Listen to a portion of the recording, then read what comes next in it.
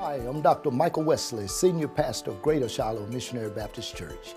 Our mission is to reach, teach, and baptize throughout the world, beginning in our community, fulfilling the Great Commission by the power and presence of the Holy Spirit until Jesus returns.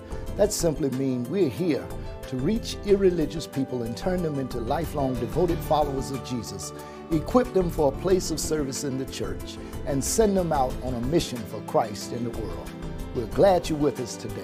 I command blessings on you and your family today.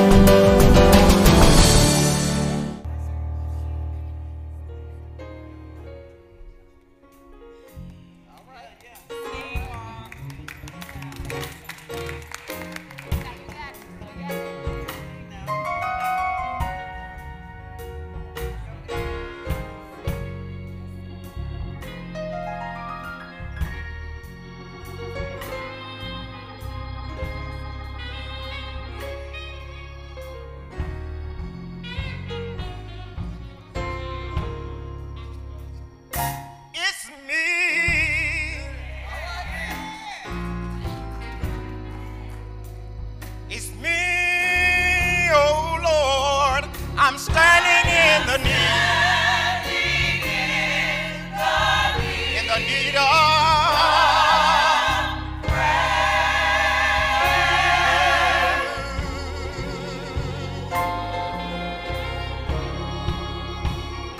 It is me.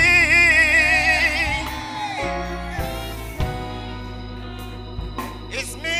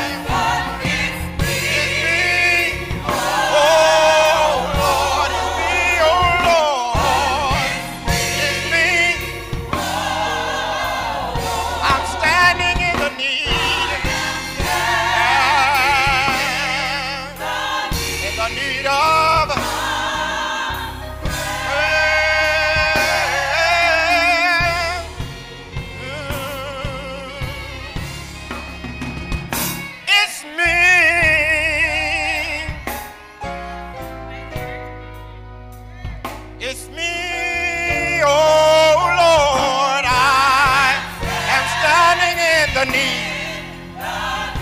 need of prayer.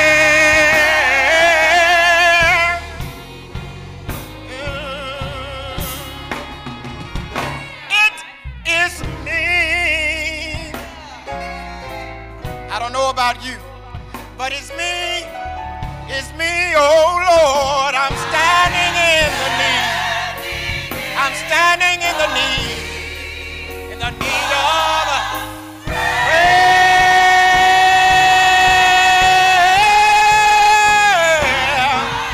Not my father, nor my sister,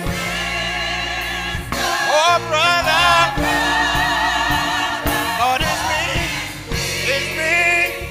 It's me, oh Lord, it's me, oh Lord, it's me. Yeah, I'm standing in the need of prayer.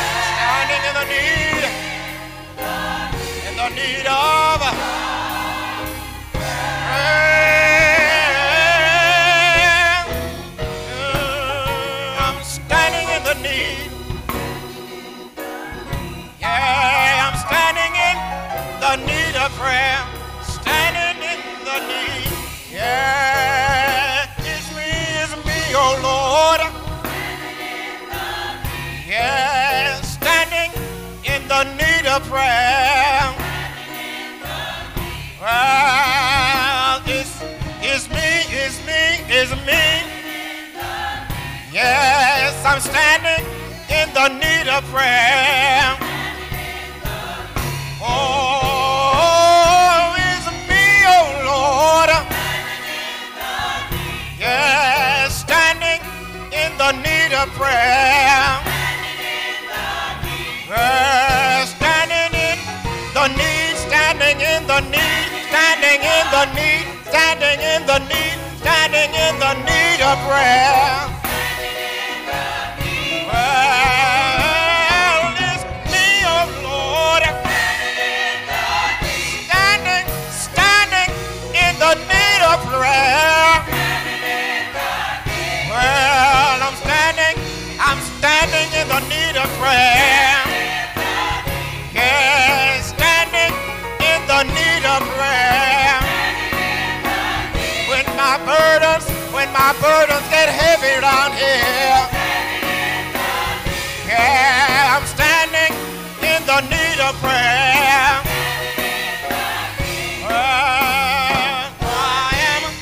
It's me, oh Lord, it's me, oh Lord. Yeah, I am standing. It's me, oh Lord. But it's me.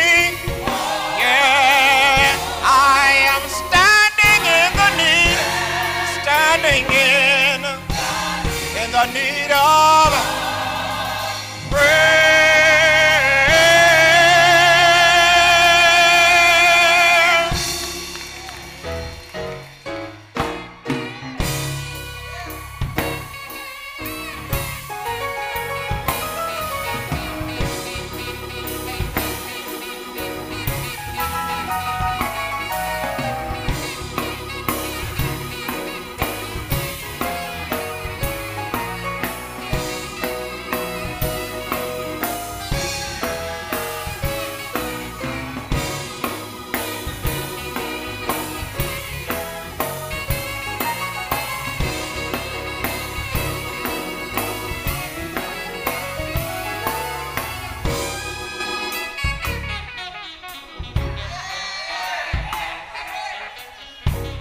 Me, oh Lord,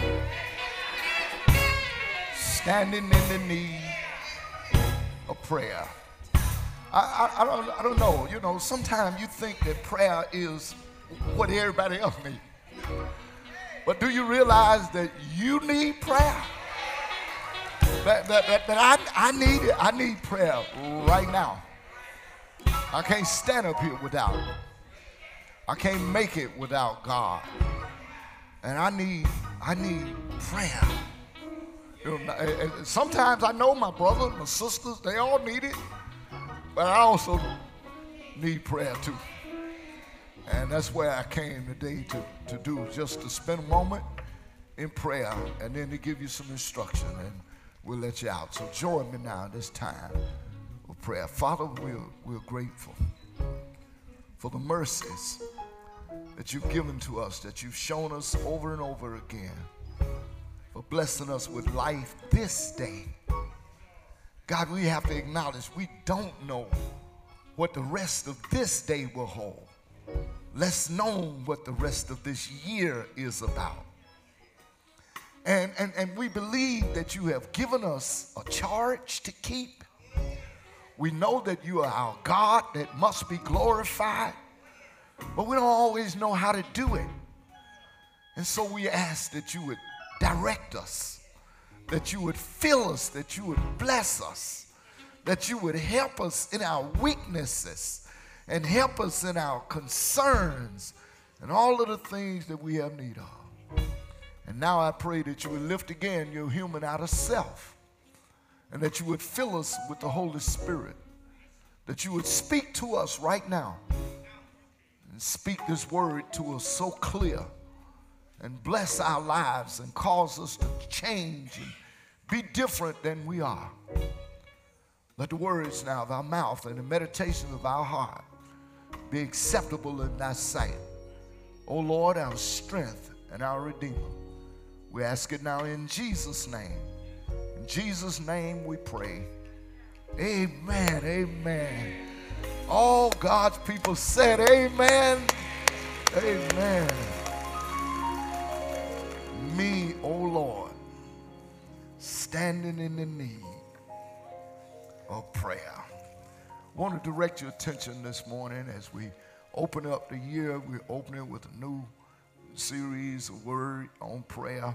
And I'd like to direct your attention this morning to the New Testament book of 2 Thessalonians. I know that's not a book you look in much, but if you don't know where it is, go to the table of content and go down and find 2 Thessalonians and then go to the first chapter. Well, even better, look on the screen. Verses 11 and 12. And we'll just get in verse 11 good today. Wherefore also we pray always for you, that our God would count you worthy of this calling and fulfill all the good pleasure of his goodness and the work of faith with power, that the name of our Lord Jesus Christ may be glorified in you and ye in him, according to the grace of God and the Lord Jesus Christ. This is the word of God for the people of God. Struggling, but I'm all right. I want to preach this morning from this subject, praying for right things. Praying for right things. Now it's clear, and I believe all of us are aware that we know we want to pray at the beginning of the year. And we may already have created our own little list of things that we want to pray for. Some of us have already decided that we're going to pray for our family. We're going to pray for our children. We're going to pray for our husband. Our way. Yeah, Lord, bless that one. You're going to have to help him, Jesus. Because if you don't help him, I might help you take him out. So I know you got those kinds of things on your list. You got your children, and oh Lord, some of our children, Lord, if you don't help this one, we have our list. We want to pray for our health, and we want to pray for our finances. We want to pray that our life would be filled with happiness and joy and goodness and all of the good things. Some might even saying, I want to pray for promotion. I want to pray for an expansion, that God would enlarge my territory.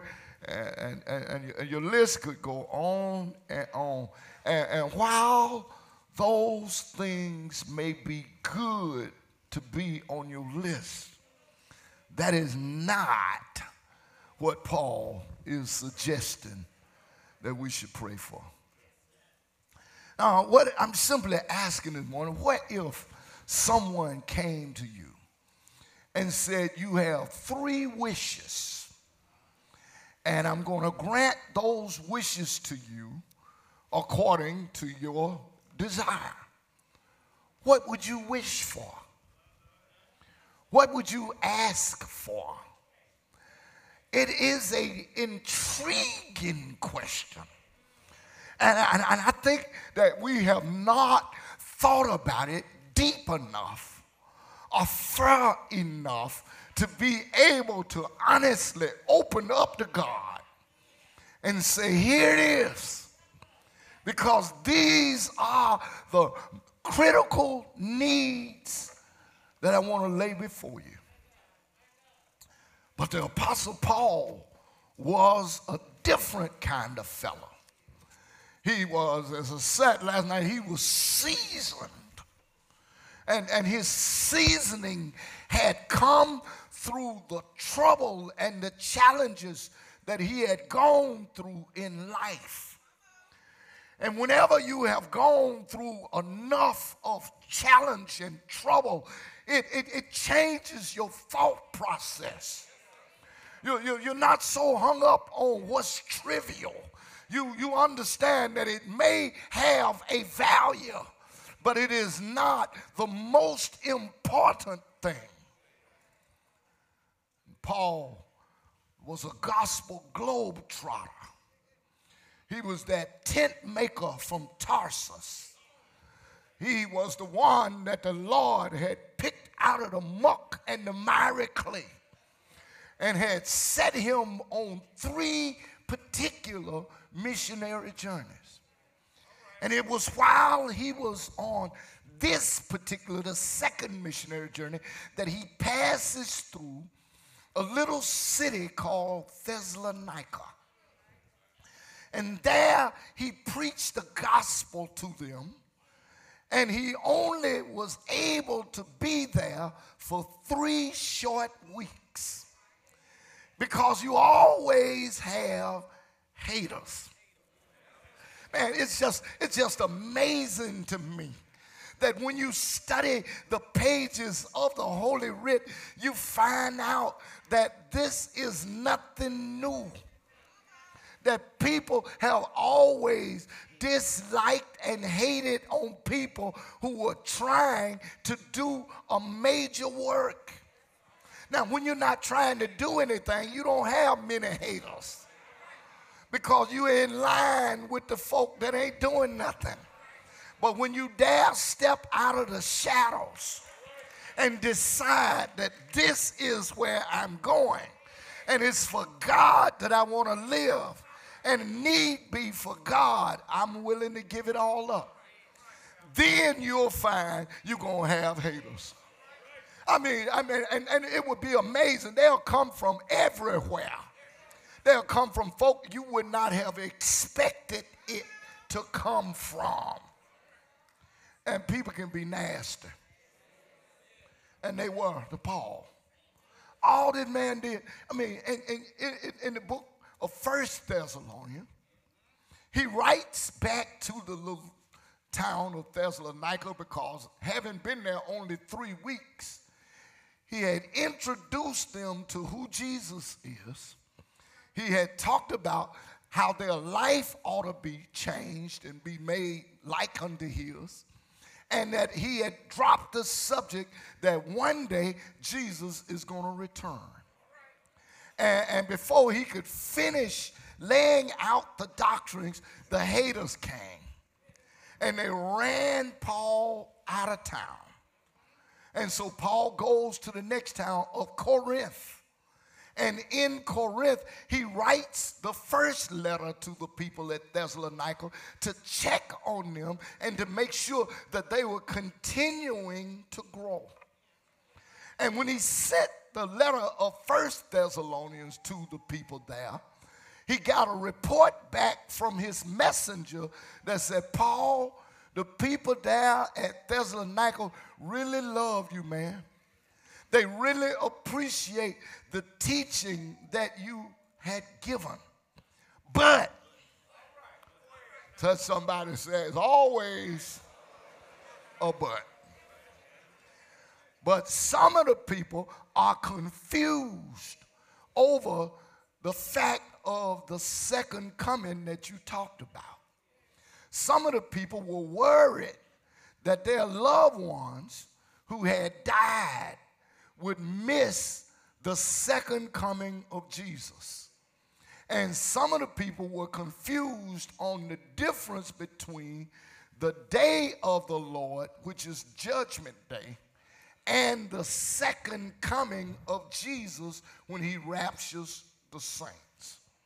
And so Paul then writes 2 Thessalonians to clear up their confusion.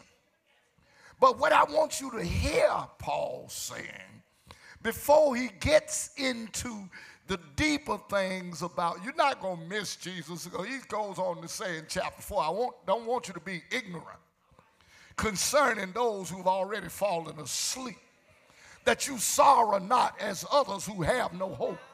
For if we believe that Jesus died and was rose again, that God would not prevent those who have fallen asleep to go before the rest of us. For the Lord himself shall descend from heaven with a shout and with the trump of God, and the dead in Christ will rise first. Then we which are alive and remain will be caught up to meet them in the air, and so shall we ever be with the Lord. And then he said, comfort one another with these words. But ever before he got that far, what Paul is focusing on are the things that the people of Thessalonica ought to be praying for. Now, Paul was a praying man. And whenever you have read any of Paul's 14 letters, you always see that they are stacked with prayers. And either he's praying or he's reporting on his prayers. And here in this first chapter, he's reporting to them that I have been praying for you. See, what Paul does is he exposes a pastor's heart. And may I tell you, as we come into this new year, I have been praying for you. But it's not that you'll find a new boo. It's not that you'll get another car. It's not that you'll find some ray of happiness. I've been praying for you what Paul says are the right things. And there are 3 of those. Number 1, that you would live lives that are worthy. Oh man, that's what you ought to pray for your child. That's what you ought to pray for your family. That's what I'm praying for you as a church, that you will live worthy lives. That your life would count for good and would count for God. This is the second thing he prays for, and I'm going to come back to it and flesh it out a little bit more. But I want you to see it. He prays that you would be fulfilled. He prayed for those Thessalonians that your life would not only be worthy, but that your life would be fulfilled. And I'm praying that way. I'm praying that you would have a fulfilled life, that the new year that God has just opened up will bless your socks off.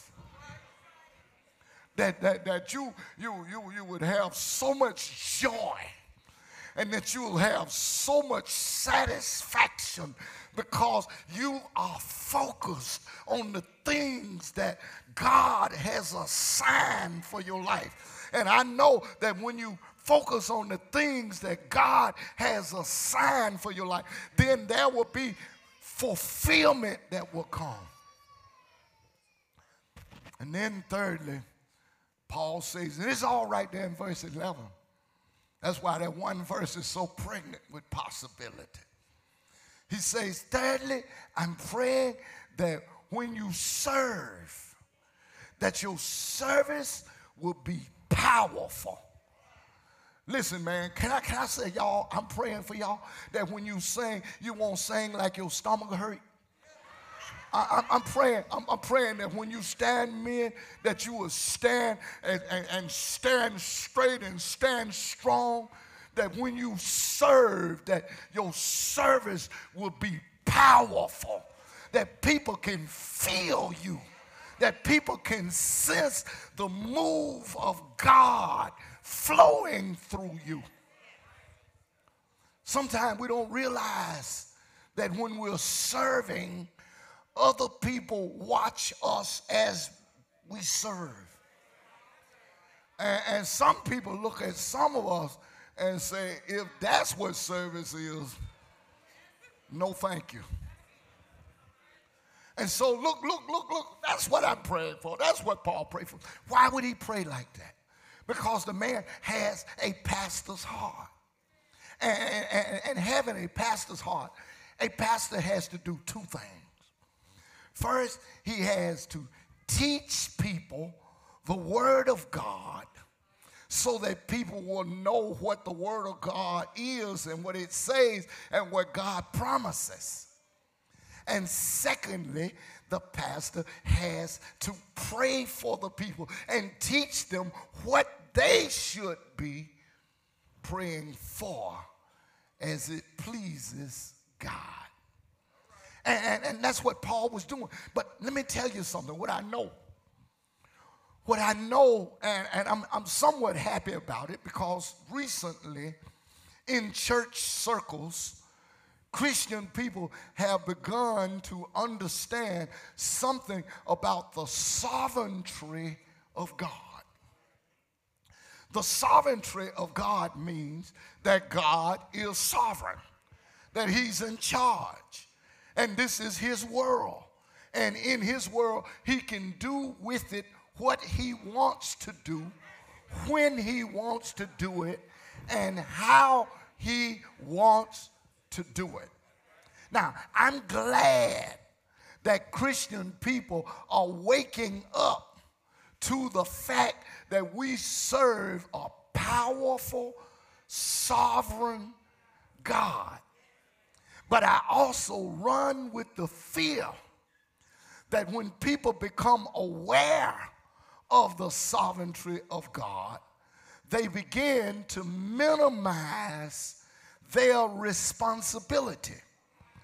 Let me give you an example. Recently, I heard a conversation that went like this. Well, if God is sovereign, and since he's sovereign, and he's going to do what he wants to do, like he want to do it, when he want to do it, then why pray? Uh-oh. That's where your theology gets messed up. Because there must also be obedience. Now, when obedience and sovereignty and prayer are mixed together, then people can benefit. Let me help you. I'm not going to be long this morning, but let me help you. Let me help you. Here in the Old Testament, there was the prophet named Isaiah. And Isaiah had been given a message to the king. His name was Hezekiah. And Isaiah went to King Hezekiah, and he told the king, he said, King, the Lord said, get your house in order. In other words, he said, you're going to die. And that was God's word. But Isaiah, before he could leave, didn't see what Hezekiah did. Hezekiah turned his face to the wall, and he prayed to God. Yeah, God, I know what your will has been declared to be, but here is my petition. And before Isaiah could get out of the court of Hezekiah's house, God sent him back. Go back and speak to Hezekiah again. Tell him, say, I heard your prayer, and I've added 15 more years to your life. Even though God is sovereign, even though he had declared what he wanted to do and was going to do, prayer. The introduction of prayer becomes the resource by which God moves and responds. So I want you, my brothers and sisters, to understand the value of prayer. Don't think that just because God is sovereign that he won't hear you, Oh, he would hear you. I remember Samuel in 1 Samuel, 2 Samuel. 1 Samuel was chapter 12 when the people had messed up. And the people had asked Samuel to make a king. They said, we want a king like everybody else. All these other folk got kings. And Samuel went to God. It broke his heart. And God told Samuel, give him a king. But tell him what the king going to do. He going to take your children. He going to take your daughters. He going to take your fields. And he going to leave you in a mess. So make sure you tell him what the consequence is going to be. And when the people realized that they had messed up, they come to Samuel and they said, Samuel, would you pray for us? And Samuel said, God forbid that I would withhold prayers from you. He said, I know what God's plan is. And he told them all. He said, you're not going to die, because I know what God's plan is. But just because I know what God's plan is, I'm not going to refuse to pray. And he prayed for the people that in spite of their rebellious ways, that God would bless them. Listen, anybody here ever pray even though you know you've been rebellious? Even though you know that you had stepped a little bit outside of the will of God. Listen, prayer is powerful. It is the resource that we have to access the sovereign power of Almighty God. Let me show it to you another way. You don't believe me. Jesus in his earthly ministry. You know, he came to Peter one day, and he said, Simon, and he hollered at him, Simon. He called him by his human name because Peter had got a little bit beside himself. He said to him, he said, Satan has desired to have you. And he wasn't meaning have you. Satan wanted to have you and to sift you as wheat. He said, but don't worry. He could have stopped. He could have stopped right there. But since I'm the Son of God and I know the plan, he said, but in spite of my knowledge of what God's will, I have prayed for you. Now, if Jesus was the sovereign Son of God who knew the will of God in advance, saw the need to pray in spite of what God's expressed will was, what make you think you don't need to pray?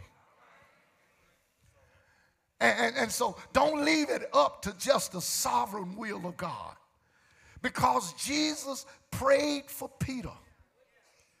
When the hour of temptation came, Peter fell, but God strengthened him, and God got him ready, and God used that man's life. God will do it when you pray the right stuff for right things. And I want you to understand that Paul knew what the right things were for the Thessalonians and has passed it on to us, that you and I may know the right things we ought to pray for. Now, in spite of knowing what God is up to for the new year, I would not dare go forward without praying. Do I believe God has a blessing with my name on it? You better believe I do. Do I believe God has a blessing with your name on it?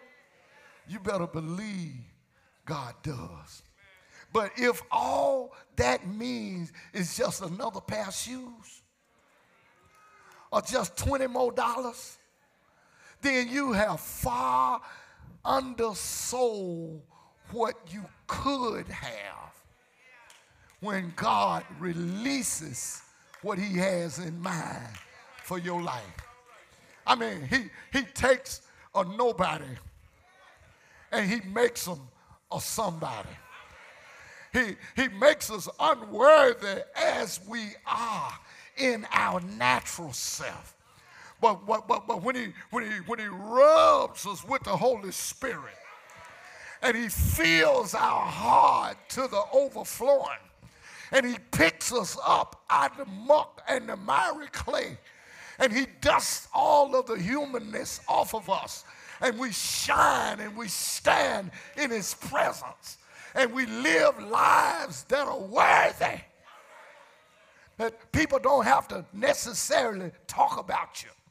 They might talk about you, but it don't have to be the truth. They can say whatever they want to say, but it doesn't have to be so just because they said it. Because when God put his hand on you, he takes snotty-nosed little boys like me, and he stands them up and he sends them around the globe with a burning in their heart. God can take you. And this year, my prayer is that your life will be so worthy that the ministry of the church will be a worthy ministry. And not only that, but that your life will be fulfilled. Do you know what it is to be fulfilled? Do you know what it is to be satisfied? See, most people are not satisfied with their life. They're not satisfied with nothing. They're not satisfied with the house that they live in. They're always looking for somewhere else. They're not satisfied with the clothes. Oh, these old things, it's time for something else. They're not satisfied with the person they're with. Wait, you old now, you too late. Let me get somebody else. They're not satisfied with the family that they are in. They're not satisfied with the community they live in. They're not satisfied with the country that they live in. And there are folk that are not satisfied even with the United States. And I tell them all the time, you can go ahead and leave. We're not going nowhere. You're not satisfied with black people being in power and being in position, that's your problem. Because God knows what we need. And God can fill you. And God can bless you in such a way that little things that did not matter become very important. See, I used to hear mama say stuff that I didn't understand because I was too young. I didn't have the seasoning then. But as the seasoning has come, I began to recognize how precious things like family is. Sometimes brothers and sisters can make you so mad you can't even see straight. But you still need them. Sometimes friends can make you mad, man. Sometimes they can to make you almost throw up, but you still need somebody. The poet John Donne was right when he said, no man is an island. No man stands alone. Each man's joy is joy to me, and each man's grief is my own. Oh, man, it meant the world to me. Just a couple weeks back, I went to a little school, little elementary school, middle school now, for a concert of beginning band students. And to see my little grandson with a horn in his hand, sitting in that group with all the others. Look, I taught band for years, and it just didn't bother me or excite me. But to see that one that day, it brought something else out. It made a difference in terms of what was satisfying and what was fulfilling. There's a story that was told by a writer. He was a Russian writer. And he made a bet one day. The plot of the story was that these two men were having an argument. And one man said, what's better, to be living in solitary confinement or to go ahead and receive the death penalty? Well, the younger man said, listen, I believe that it's better to be alive under any condition than to receive the death penalty. And his point was that when you die, it's over. And so the older man, who believed that it was better to die than to live in solitary confinement, put up some money. He said, I bet you 2 million rupees that you could not live in solitary confinement for 5 years. The man said, because he was young, he said, I'm going to take that bet and I'm going to up it. I can stay in solitary confinement for 15 years. And so the man, the older man who was somewhat wealthy, put up the 2 million rupees. And they brought the man to the rich man's house, and they had a little area confined that he could see no one, but could hear only the voices of those who brought him the necessities that he needed. And they placed him in confinement. And the first year, they brought him all of the music instruments, and all night long you can hear the music playing, piano. The next year, he asked for books, and they brought him thick novels, and he read books all year long. And the next year, they brought him something else. And the next year, the 5 years passed like yesterday. Then he was into the 10th year. And then in the 10th year, he asked for a Bible. And in the last 5 years of solitary confinement, he studied the Bible. And on the night before he was to be released and become a wealthy man, the old banker now, the old rich man, had decided that his business had turned against him and that he wanted to kill this boy and frame one of his workers. And so he sneaked down to the solitary confinement that night, and he was going to kill the man. But just before he did, he saw a note that was on the table. And the note read something like, I want this man to understand that my values have changed over the years, and that he can keep his money, and that I'm now a different man. As a matter of fact, before the time tomorrow that the exchange is to be made, I plan to escape from here and never be seen again. And early the next morning, the young man escaped. When the fella read the note, he put his knife down and he eased back out. But the next morning, the young man escaped because his values had changed.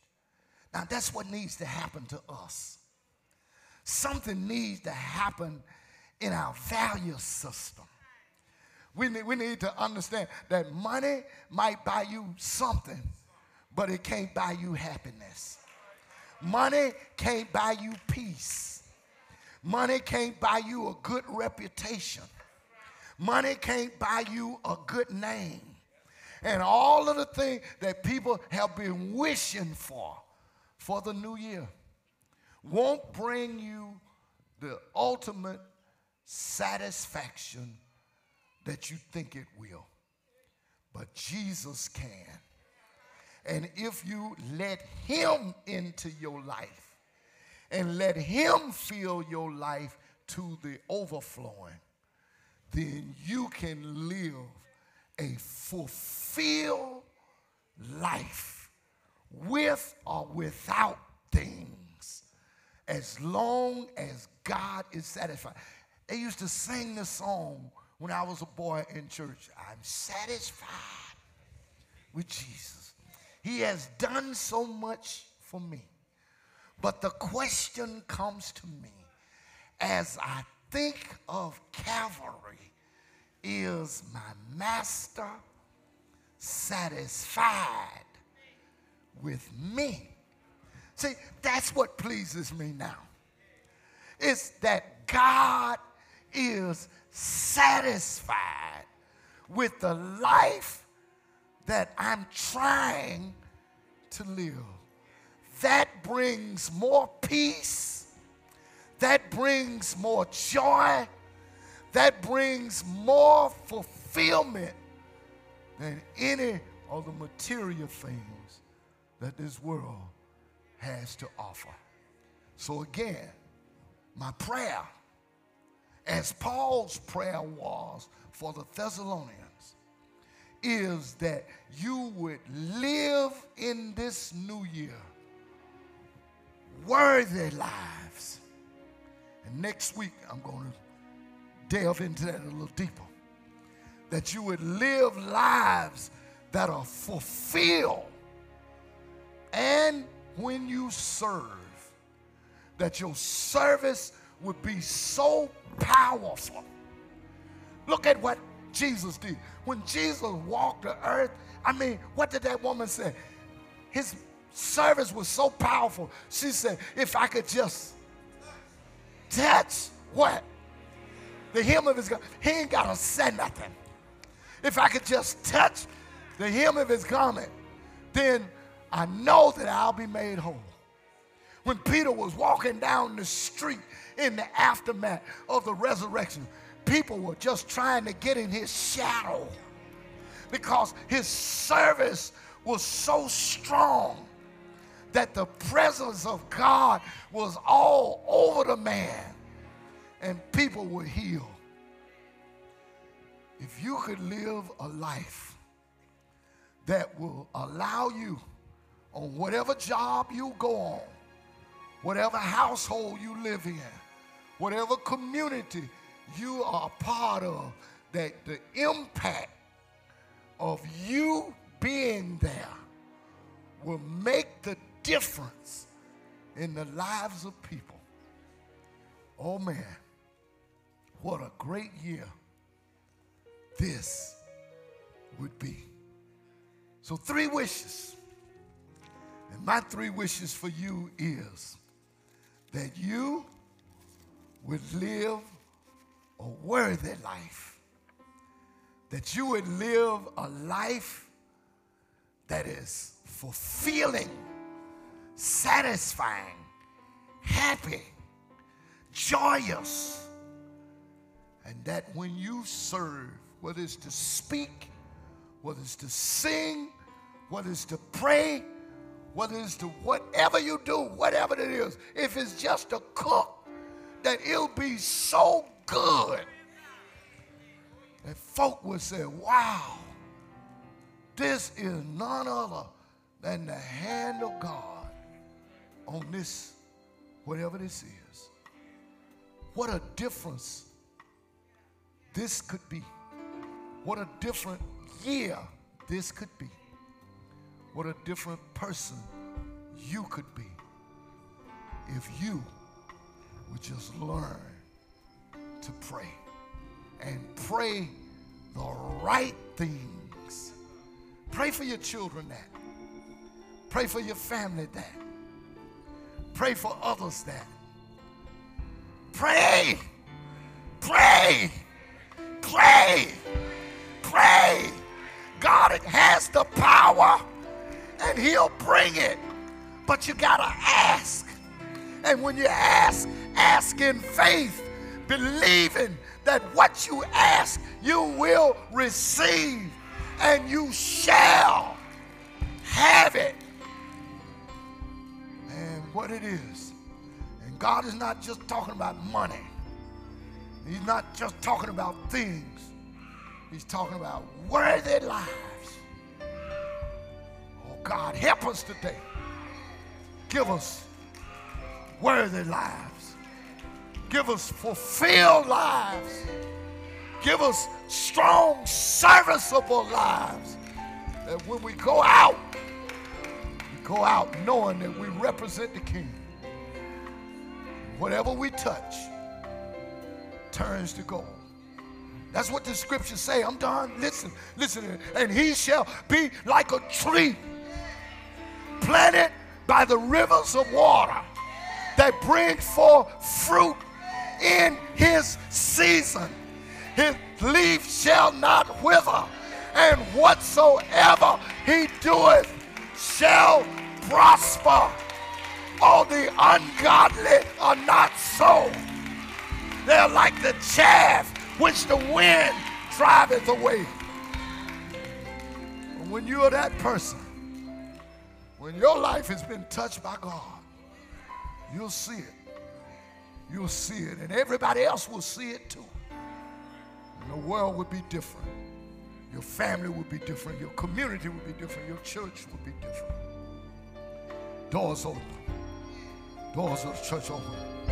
This is your moment. Somebody may want to start the year off right, but pray right here. Pray first. God, come into my heart. Forgive me of my sin. Help me to become the man. Help me, set me on the track that I could be and live a worthy life. Give me a heart that my life could be filled, that I could have a fulfilled, satisfying life. Pray today. My service, God, will be strong.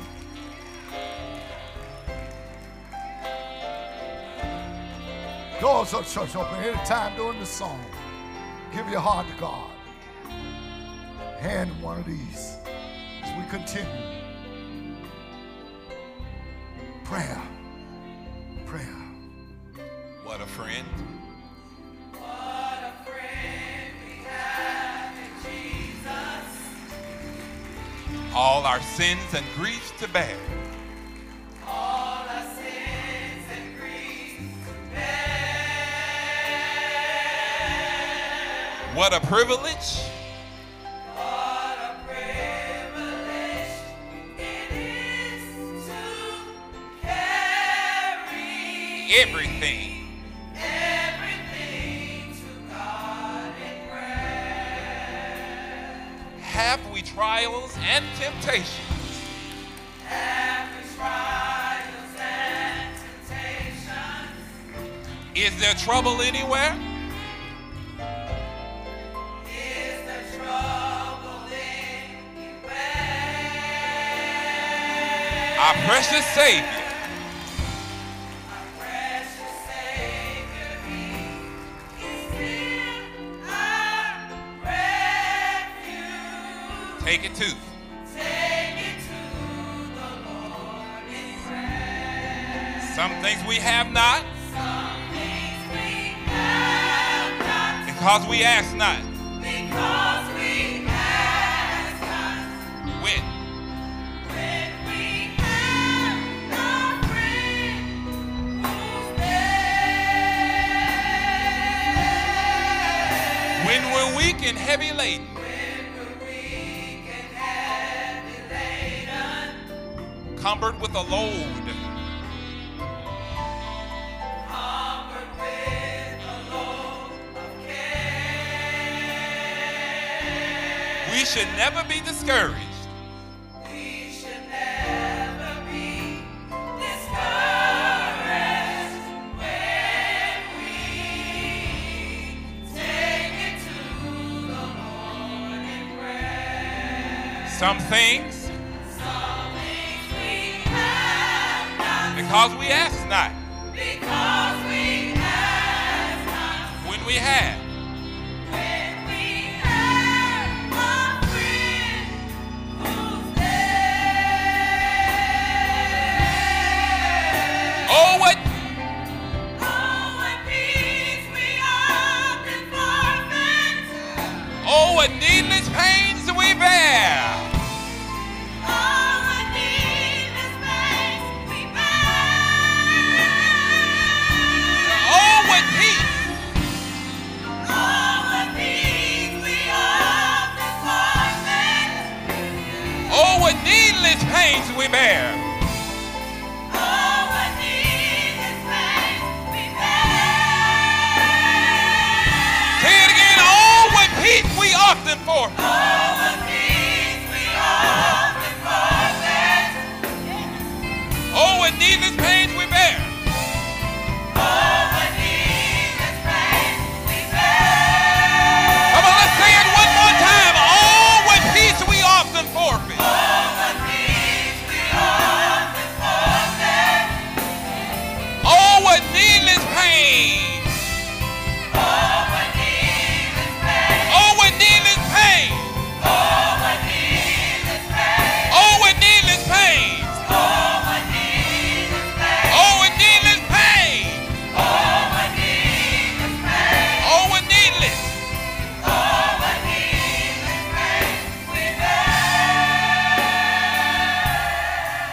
We should never be.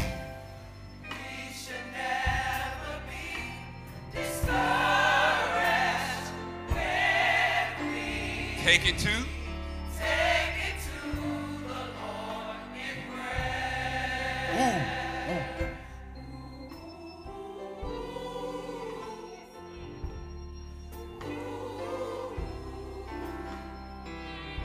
Take it to the Lord in prayer. Take it to the Lord in prayer. Hey friends, this is Dr. Michael Wesley, Senior Pastor of Greater Shiloh Missionary Baptist Church. And I know by now you know about this new book that we have released.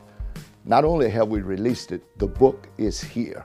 And it's an excellent read, not just because I wrote it, but because of the content and what it conveys. It tells the story of where marriage comes from. Marriage comes from God. And I need us to know that. And if you're in love and considering this particular path for your life, the content of this book will help you along the way. Not only do we talk about where marriage comes from, we talk about keys to compatibility, what's necessary to be effective in marriage. I have a little acronym in the book. It's called CUT, C-U-T, Communication, Understanding, Trust. That becomes the basic formula that's necessary for any marriage to be successful. Not only do we talk about those things and the keys to compatibility, we also talk about staying in love. Once you're in love, we certainly want to remain in love. And some may wonder, well, what if I married the wrong person? We even deal with that as well. So this is a great opportunity for you to make sure that you're in line with what God's will is for your life. God bless you. Please follow the prompts on the screen that you may know how to get your personal copy of this book.